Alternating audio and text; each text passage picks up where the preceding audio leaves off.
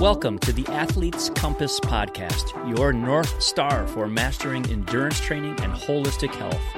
Join us each week as renowned sports scientist and founder of Athletica.ai, Paul Larson, along with athlete, coach, and sports scientist Mariana Rakai, and coach and cyclist Paul Warlowski, guide you through the maze of often confusing training principles. Make sure your compass is ready. Class is now in session. Hello and welcome to another episode of the Athlete's Compass, where we navigate training, fitness, and health for everyday athletes. This week, we're answering a listener question about the 80-20 tool for organizing your training time. It's a popular and widespread model that suggests that most of your training should be in zone 1 and 2. Remember of our discussion in zones in episode 10, I think. And the remainder should be harder efforts in zones 4 and 5, or above right around your threshold or above. While Dr. Steven Seiler, who is credited with creating the 80-20 model, never intended it for it to be a hard and fast rule, there are now a lot of misunderstandings around the model. So let's dig into what it is and how everyday endurance athletes should use it. And this week we have a listener question from Navin from Texas.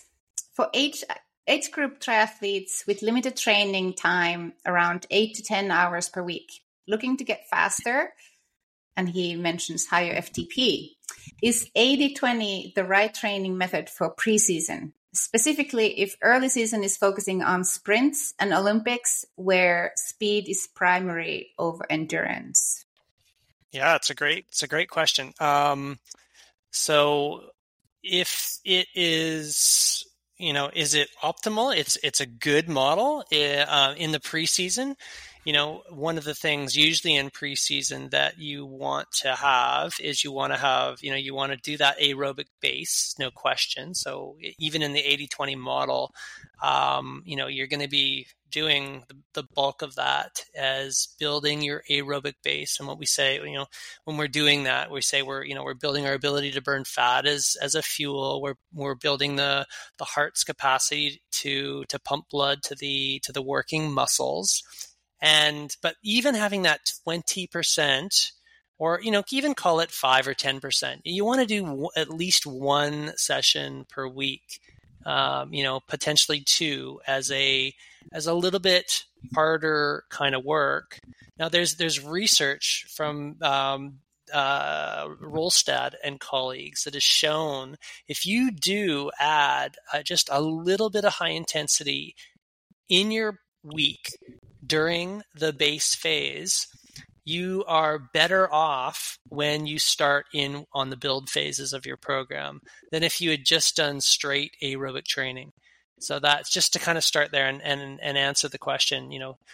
It's good to still have a little bit of high intensity work in there. Is it optimal? There's probably, if at 8 to 10 hours a week, you could probably get away with a lot of different training plans. If I'm honest, you could probably be doing sweet spot training and still get away with it.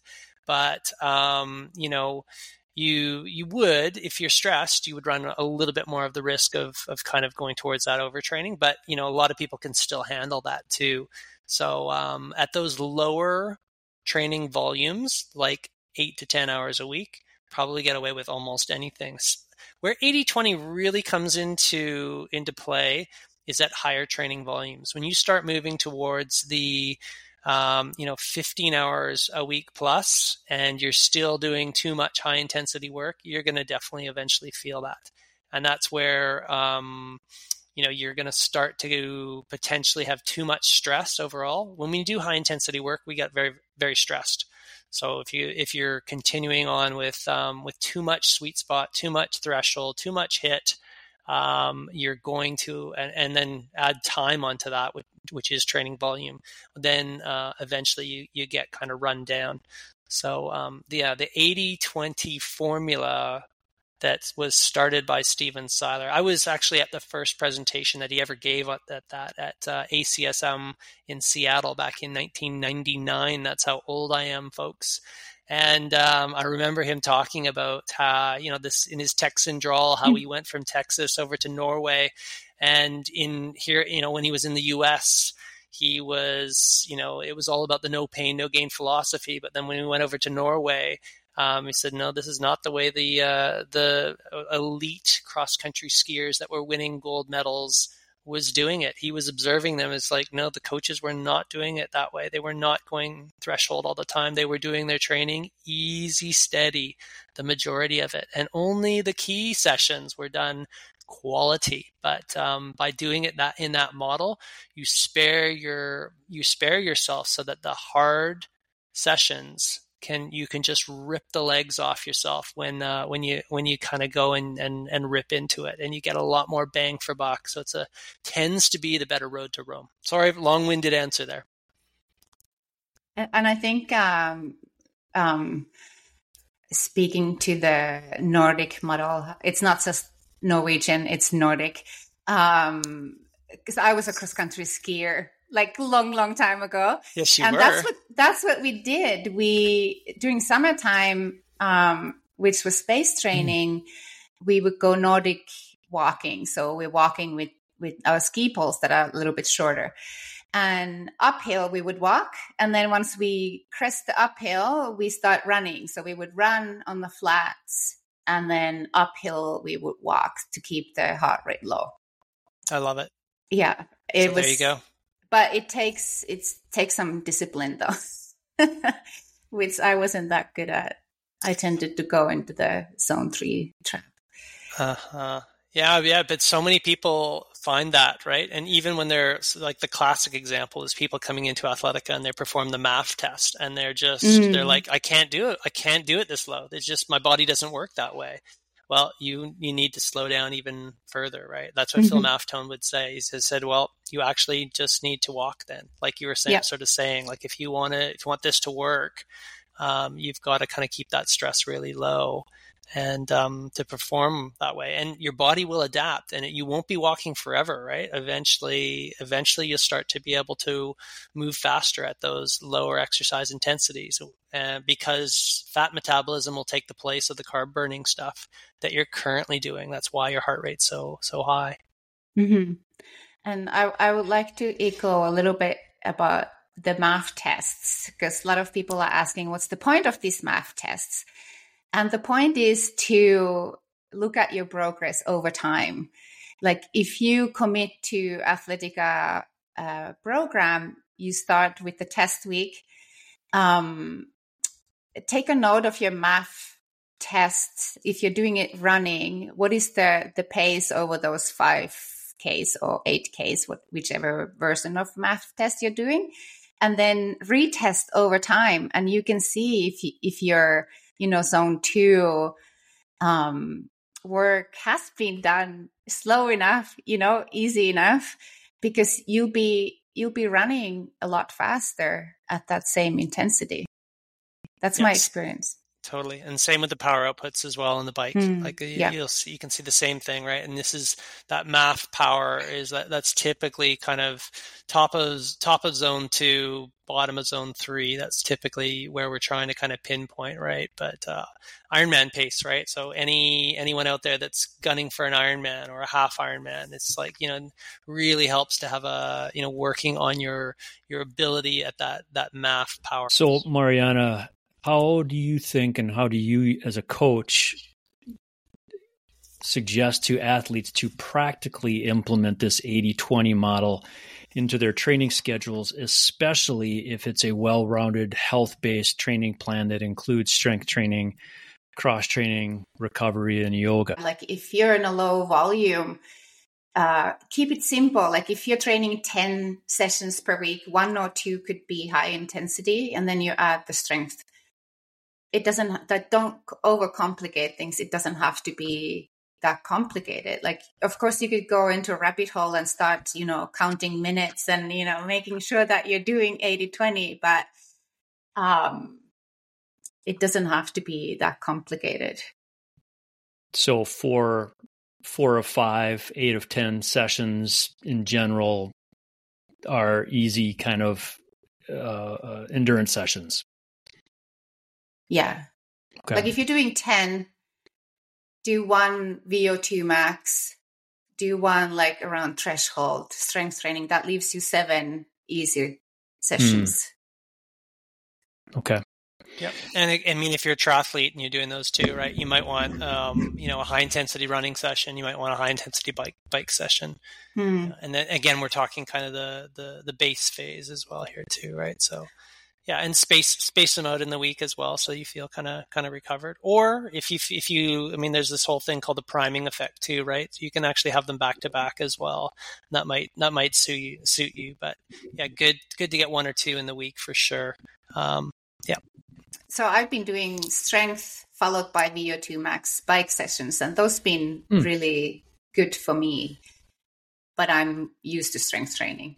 Some might feel that their legs are zapped if they do strength before bike. So they might want to, switch over, do the bike first and then do the strength after. Yeah, and we mentioned that in the Erin Carson strength training podcast as well.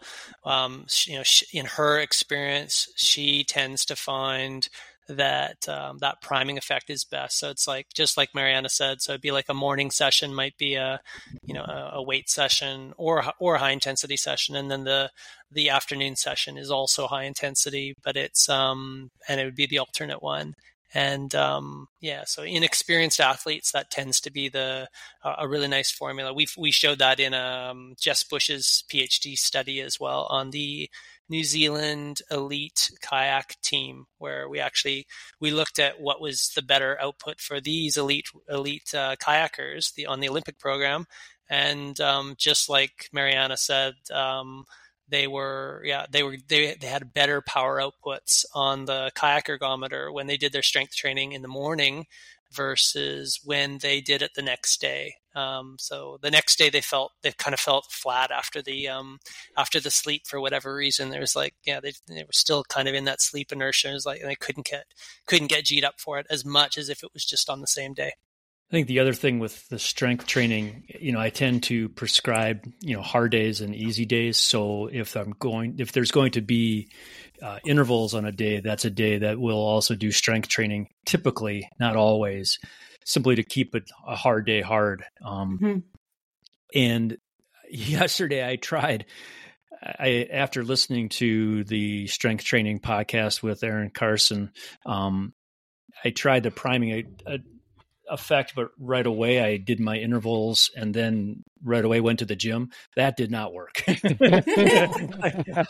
I was tired. And although, we're obviously not training to be bodybuilders, the key is to develop that sense of fatigue. And that's what we're trying to do in the gym is strengthen the muscles by building additional fatigue, and move in different directions so that we are building full body strength.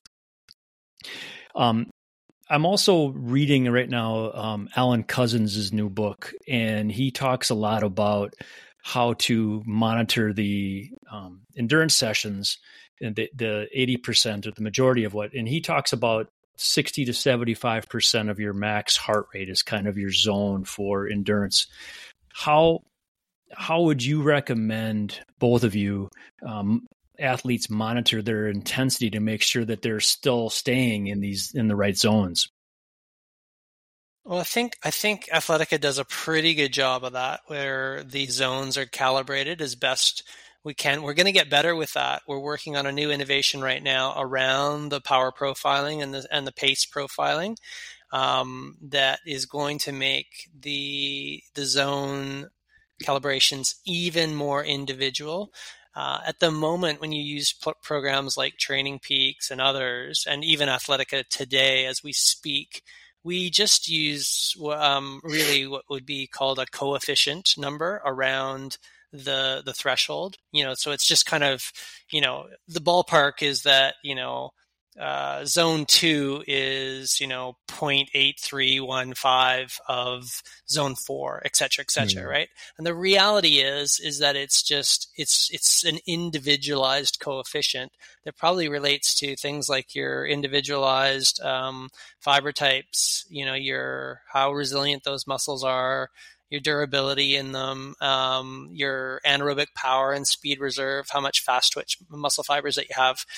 And again, we were just speaking offline about the genius developers that we have at Athletica. Well, they've figured out a way where we can actually use that power and pace profile to get even closer to what your speed, your zones should be on for both pace and heart rate. So watch out for that kind of coming. But that's, I hope that I answered your question there, Paul.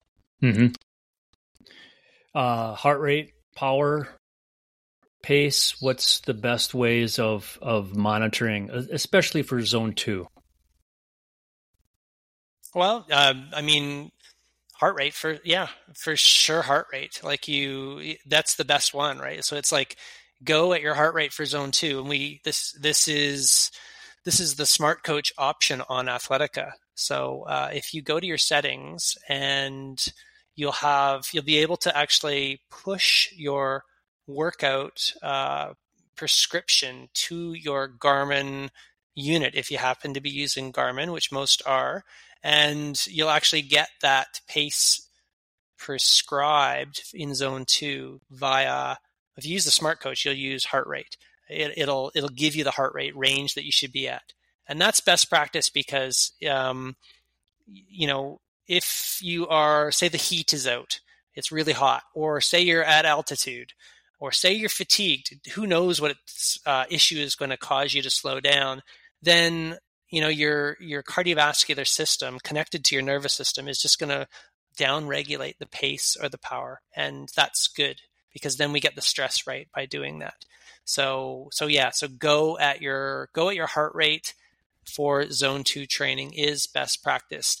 If you are getting a prescription to hold this pace or hold this power, what's going to happen, right? You can imagine if you're off on the day or the prescription's wrong, you're going to get cardiac drift, and that rise in heart rate, which is termed in exercise physiology cardiac drift.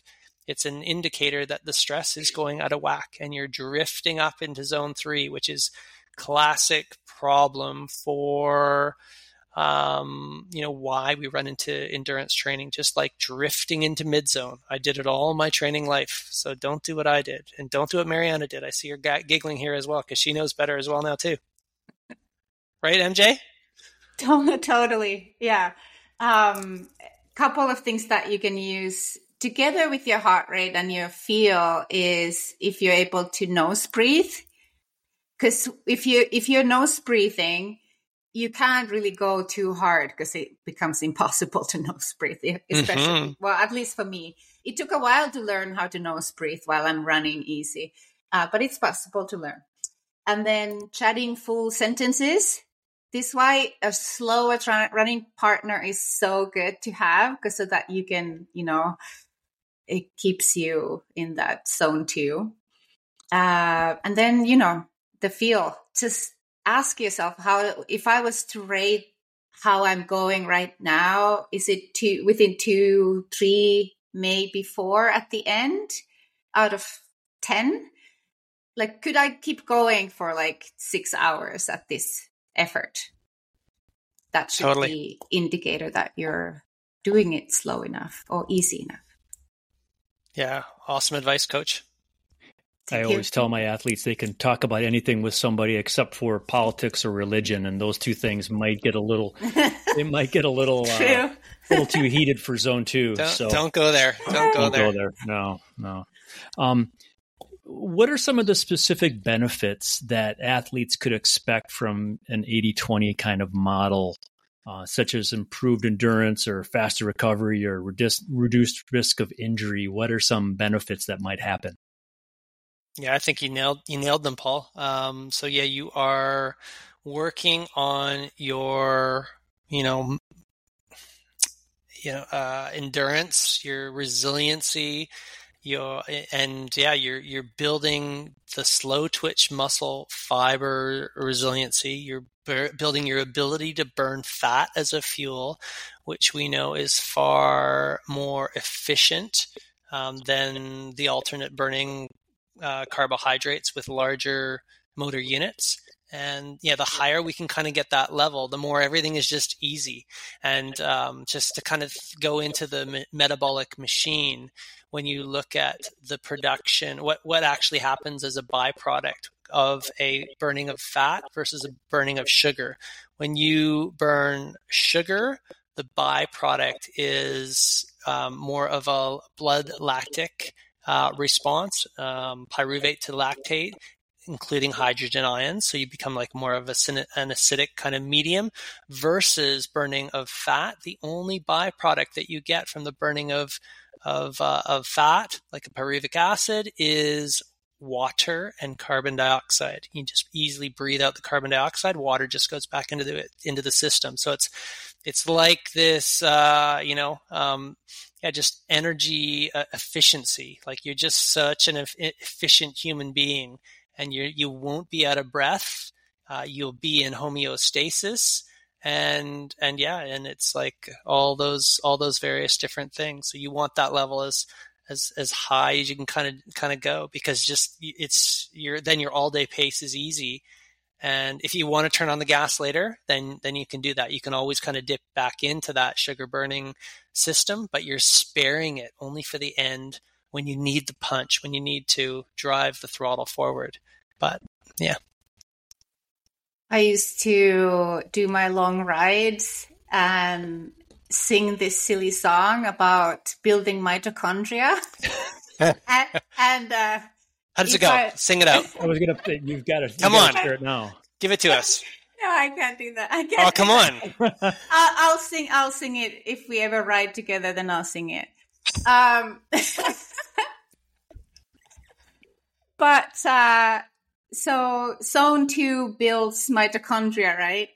And then a higher intensity makes the mitochondria work more efficiently. Is this physiologically correct way to think of it?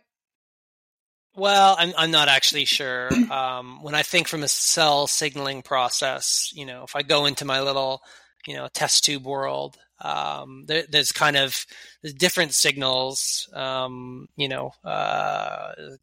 calmodulin kinase is in the slow twitch, long duration area. And then the high intensity stuff is this AMPK signal, and they all meet in the middle and cause the same, they connect. And then there's this PGC1 alpha signal that builds the mitochondria. And that's kind of what it works. You can kind of get the best, you can hit the mitochondria button from either side. You can hit it from the calcium long distance stuff, or you can hit it from the AMPK high intensity stuff, right? If you know that. I think you know which schematic I'm kind of talking about, Mariana. But so I don't really know if there's an efficiency versus a number kind of thing in mind. I think they all kind of work towards building that mitochondria at the end of the day, but one does it kind of with low stress, and the other one does it with high stress, and both roads emerge in the merge towards the middle to give that same output. But you're always balancing that ability to adapt the system and build the mitochondria with the ability to keep your stress low, because remember, it's the consistency of that signaling that you want to hit.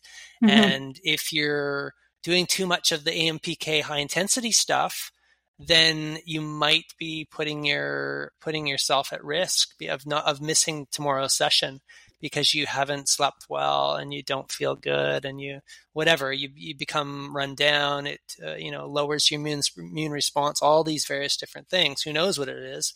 Injury. Lots of ways that it can derail us.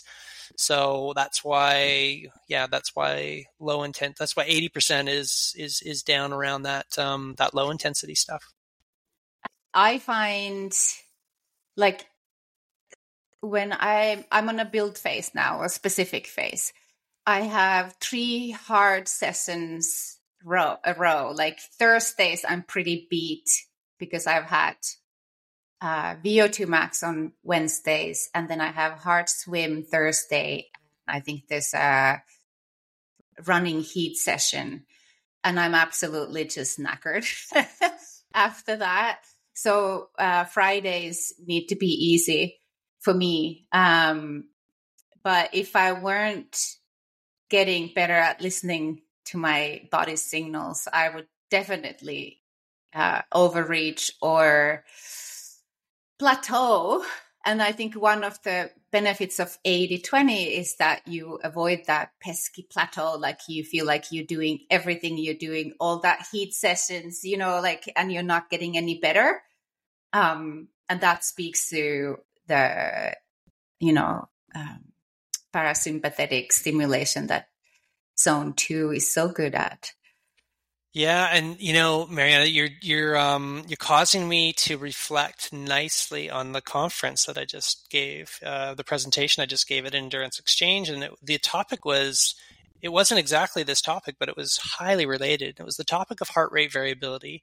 Now, if you're following Athletica, you'll notice that we just released this feature of heart rate variability. If you're using the Garmin system, we'll be adding other heart rate variability markers in the future. But for now, if you look on your Athletica profile, you can actually go in to what's called your recovery profile. So it's in your charts. Look in your charts, go down, look at recovery profile, and you can see there your heart rate variability. If you're measuring, if your Garmin is being worn in the evenings and you've got at least 60 days of capture, you have your heart rate variability in the top panel. You'll have your heart rate and your sleep in the bottom panel. So this is giving insight into your central nervous system, your autonomic nervous system, your automatic nervous system. And this is where we have both the sympathetic system, fight or flight, and we have the parasympathetic system, rest and digest, right? And ultimately, if you are adapting, you should be seeing either plateaus or a rise in that heart rate variability number, the 7-day rolling average. It should start to be pushing upwards on your chart. That's a sign that you are adapting to the stress. If it's not, if it starts going down in towards negative adaptation, and if the 7-day dark blue line rolling average starts going down below your normal value, that's usually an indicator that you've probably got too much high intensity work, too much stress in your life. This is the cool thing about heart rate variability. It doesn't care what kind of stress that you're getting, whether it's exercise stress or life stress, psychological stress, heat, altitude, battles with your spouse. It just doesn't really care, right? It's like looking at the whole big picture of what your central nervous system is interpreting, and it will respond accordingly. All right. And this is it's measured as an overnight response. I'm sure we'll do this one all over again on one of the episodes because it's an important topic. And there's some cool stuff coming, but it really relates to the 80-20 principle. That's why we have 80-20 out there, because we know that if we're doing 80-20, it tends to be associated with this favorable heart rate variability response. HRV is a response to the training load. 80-20 is the load itself. So you're getting that 80-20 load, training stress, and then the response to that stress you can see in your heart rate variability number.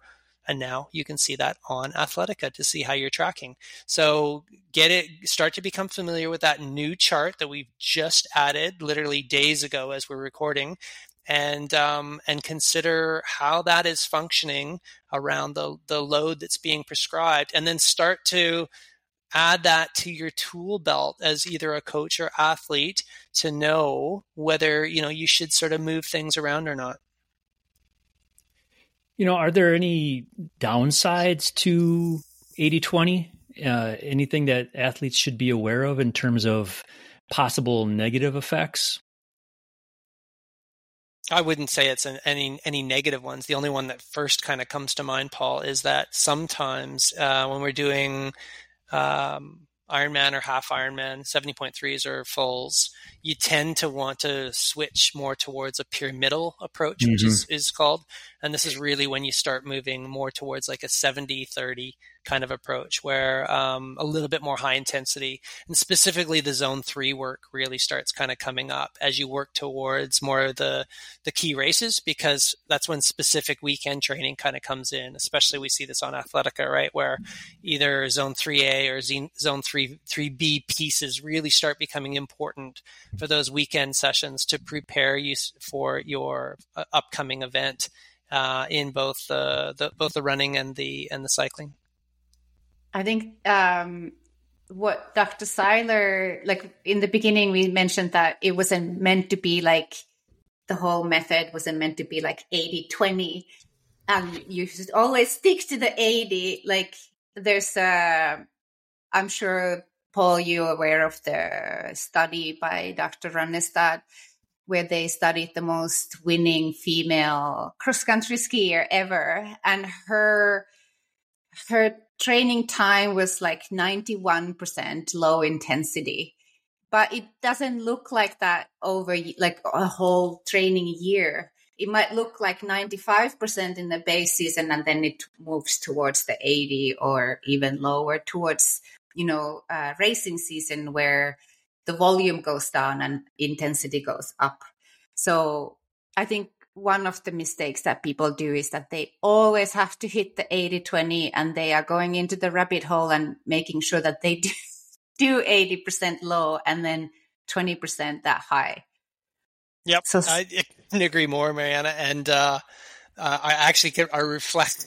I'm going to call out one of my buddies because Dan, so many of you know that Dan Plews and I are good mates. And we also had another good mate that we were training with at the time, Rod Siegel.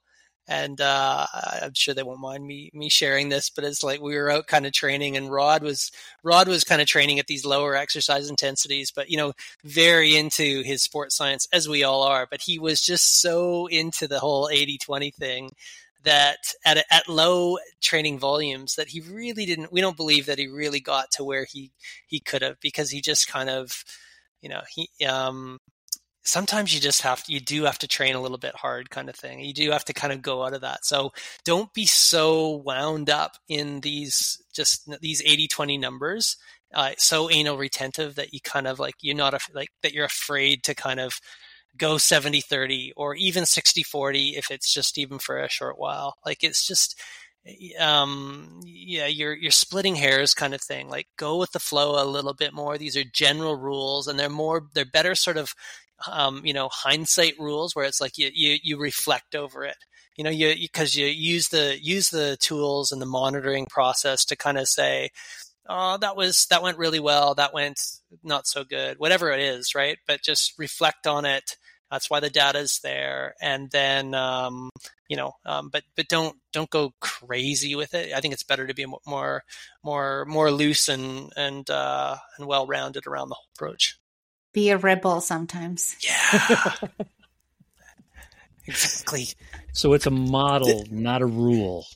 100%. Nice. Okay. So what advice would we want to give someone who is just starting out? Would they want to do an 80-20? Is that a good guideline for them when they're setting up their training programs? So we're talking about somebody who's either off the couch or just getting started with more structured training. Yeah, context everything. But I think generally you're going to start easy. So we want to walk before we run, right? Like even just getting moving is the first goal, right? And we do have some low intensity run programs. Say, for example, if you're starting out on the 5K, these are in the base period. We're just running. We're just building up our run training volume. So train to train kind of thing is the whole philosophy. And then once you've done a few weeks, well, maybe now you want to experience a little bit of exercise intensity and just do a little bit to sort of start there. So I think if you're just getting off the couch, we're slow to build up to that 80-20 rule. We want to just work on the low intensity sort of stuff first and get the motor patterns moving, the resiliency in the muscles, don't want to be we don't want to have any injuries, want to be injury free. Health is first, right? So get there sort of slowly. And then once you're going and once you're moving after, 3 to 4 or 5 weeks, then time to play around with the intensity a bit more. So our original question was, is the 80-20 the right training method for the preseason? And we're pretty much saying that, 80-20 is, doing 80% of our training in zone 1 and zone 2 and 20 in more challenging zones seems to be an effective guideline to organize our training for higher volumes, especially for lower volumes. Other models can work too. We've also realized that heart rate monitors and monitoring your heart rate is really the best way of getting the zone 2 training right, to get our stress right. Nose breathing is also a really good tool to stay in that zone 2. And the third way of answering this question is that doing tempo or sweet spot is not wrong in an 80-20 model. In fact, we need that kind of training for our race prep. It simply adds more stress to our system that we need to make sure we're recovering from it. We need to consistently signal that those adaptations are happening. And the most important workout is tomorrow's workout. That is all for this week. Thank you for listening, and join us next week when we dig into the recent popularity of this Zone 2 training that we're talking about, but more specifically, why it's so effective in building health and fitness. For Mariana Rakai, Dr. Paul Larson, I'm Paul Worlowski, and this has been the Athletes Compass Podcast. Thanks for listening. We hope you enjoyed another episode of the Athletes Compass Podcast, your guiding light through the complex world of training for your endurance sport. For a deeper dive into the science, listen to our companion podcast, the Training Science Podcast, and check out the AI adaptive training platform, Athletica.ai. Thanks.